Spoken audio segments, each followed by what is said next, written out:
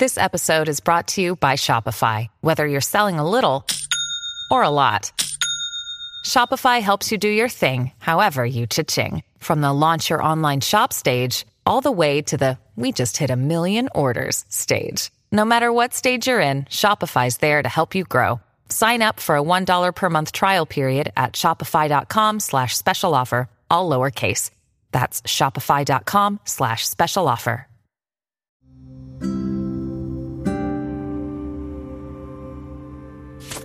Hey there, welcome to The Tint. I'm your host, Scott Fellman, and it's time for another foray into the world of aquariums from a slightly different perspective. Yes, I admit that we talk about some rather obscure topics around here. Yet many of these topics are actually pretty well known and even well understood by science.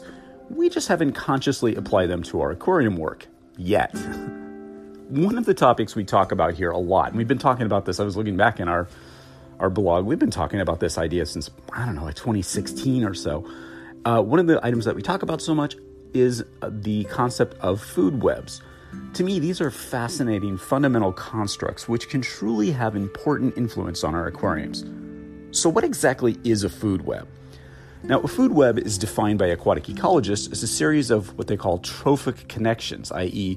feeding and nutritional resources in a given habitat, among various species in an aquatic community. All food chains and webs have at least 2 or 3 of these trophic levels. Generally, there's a maximum of 4 trophic levels. Many consumers feed at more than 1 trophic level. So a trophic level, in our case, would go something like this: leaf litter, bacterial fungal growth, crustaceans, and then the fish. So in the wild aquatic habitats that we love so much, food webs are vital to the organisms which live in them. They're an absolute model for ecological independencies and processes which encompass the relationship between the terrestrial and the aquatic environment, something we talk about a lot, right? Now, in many of the blackwater aquatic habitats that we're personally obsessed with around here, like the Rio Negro, for example, studies by ecologists have determined that the main sources of autotrophic food are the agapo, along with aquatic vegetation and various forms of algae. Now, again, for reference, autotrophs are defined as organisms that produce complex organic compounds using carbon from a single substance, such as CO2, and use energy from light, like photosynthesis, or inorganic chemical reactions. An example of that would be phytoplankton. Now, I was always under the impression that phytoplankton was rather scarce in blackwater habitats. You hear that term impoverished a lot. However, the studies that I stumbled across seem to indicate to scientists that it's phytoplankton in blackwater trophic food webs that's more present than they thought and might be more important than originally thought. Now, that's all well and good. Let's get back to algae and macrophytes, plants, for a moment. Most of these life forms enter into food webs in that region, the Amazon region, or the Rio Negro in this case, in the form of, wait for it, detritus. Yeah, both fine and coarse particulate organic matter are the main source of these materials. I suppose this explains, why accumulations of detritus and algal growth in aquariums go hand in hand too, right? Detritus is fuel for life forms of many kinds. In Amazonian blackwater rivers, studies have determined that the aquatic insect abundance is actually rather low, with most species concentrated in leaf litter and wood debris, which are important habitats. Yet, here's how a food web looks in some blackwater habitats. Studies of blackwater fish assemblages indicated that many fishes feed primarily on things like burrowing midge larvae, chironomids, aka bloodworms, which mainly feed with organic matter derived from terrestrial plants. Again, detritus. Of course, allochthonous inputs, foods from outside of the ecosystem, like fruits, seeds, insects, and plant parts, are important food sources to many fishes. Many midwater characins consume fruits and seeds of terrestrial plants, as well as terrestrial insects, those clumsy ants or whatever that get blown off the tree into the water. Insects in general are really important to fishes in blackwater ecosystems. In fact, it's been concluded that the first link in the food web during the flooding of forests is terrestrial arthropods, spiders, which provide a highly important primary food for many fishes.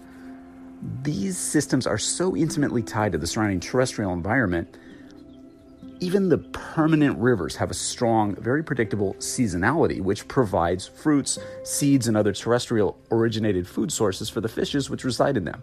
So it's long been known by ecologists that rivers with predictable annual floods have a higher richness of fish species tied to this elevated rate of food production from the surrounding forests.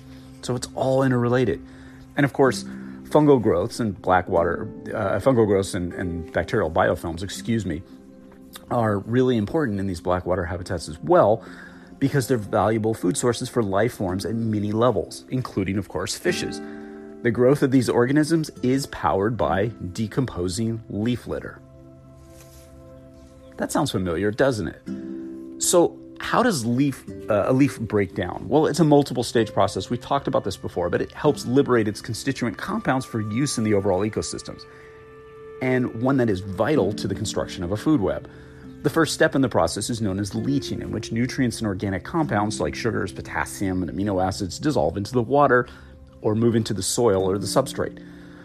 The next phase is a form of fragmentation, in which various organisms, from termites in the terrestrial habitat to aquatic insects and shrimps in the flooded forests, physically break down the leaves into smaller pieces. As the leaves become more fragmented, they provide more and more surfaces for bacteria and fungi to attach and grow upon, and more feeding opportunities for fishes, of course. Okay, it's all really cool and hopefully a bit interesting, but what are the implications for our aquariums? How can we apply lessons from wild aquatic habitats vis-a-vis food production to our tanks? Okay, this is probably one of the most interesting aspects of a botanical-style aquarium. We literally have the opportunity to create an aquatic microcosm which provides not only unique aesthetics, it provides nutrient processing and, to some degree, a self-generating population of creatures with nutritional value for our fishes on a more or less continuous basis. Yeah, food. Incorporating botanical materials in our aquariums for the purpose of creating this foundation for biological activity is the starting point. That's a fundamental part of botanical-style aquarium keeping. Leaves, seed pods, twigs, and stuff like that are not only attachment points for bacterial biofilms and fungal growths to colonize upon, they're physical location for the sequestration of the resulting detritus, which, as we've talked about, serves as a food source for many organisms, including our fishes. Think about it this way. Every botanical, every leaf, every piece of wood, every substrate material that we utilize in our aquariums is a potential component of food production.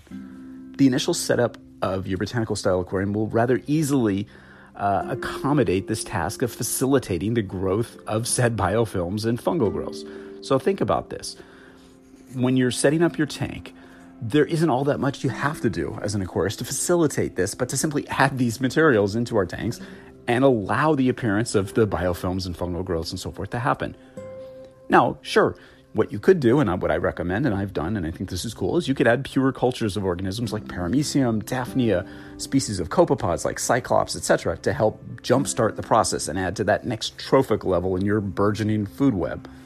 In a perfect world, you'd allow the tank to sort of run in for a few weeks, or even months if you can handle it, before adding your fishes. Now, I don't know if many of us can do that, but if you do, you'll be rewarded, because it'll really let these organisms establish themselves. And regardless of how you allow the biome of your tank to establish itself, don't go crazy editing the process by fanatically removing every trace of detritus or every piece of fragmented botanicals from the system. When you do that, you're removing vital links in the food chain, basically somebody's meal. And that also provides the basis for the microbiome of our aquarium, along with important nutrient processing. So when you do that, you don't want to disrupt it. So to facilitate these aquarium food webs, we need to avoid going crazy with the siphon hose. Simple as that, really.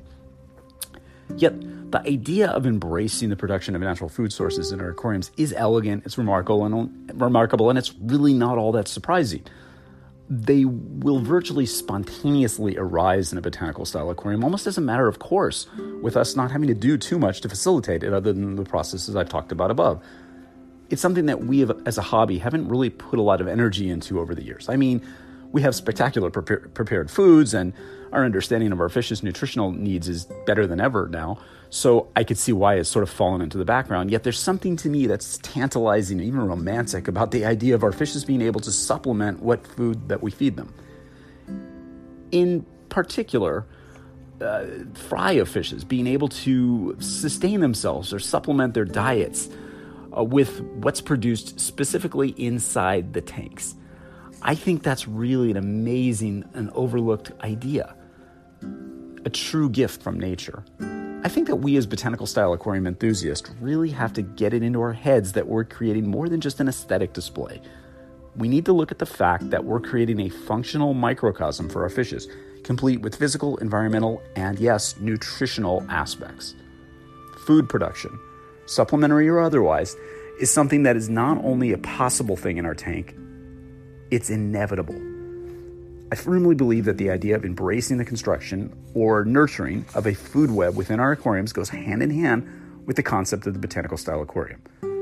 With the abundance of leaves and other botanical materials to fuel the fungal and microbial growth readily available, and the attentive husbandry and intellectual curiosity of the typical tinter, that's you, the practical execution of this type of concept is really not too difficult to create.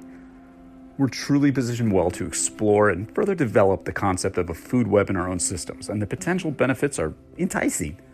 Work the web in your own aquarium. Stay curious, stay observant, stay creative, stay diligent, stay open-minded, and always stay wet.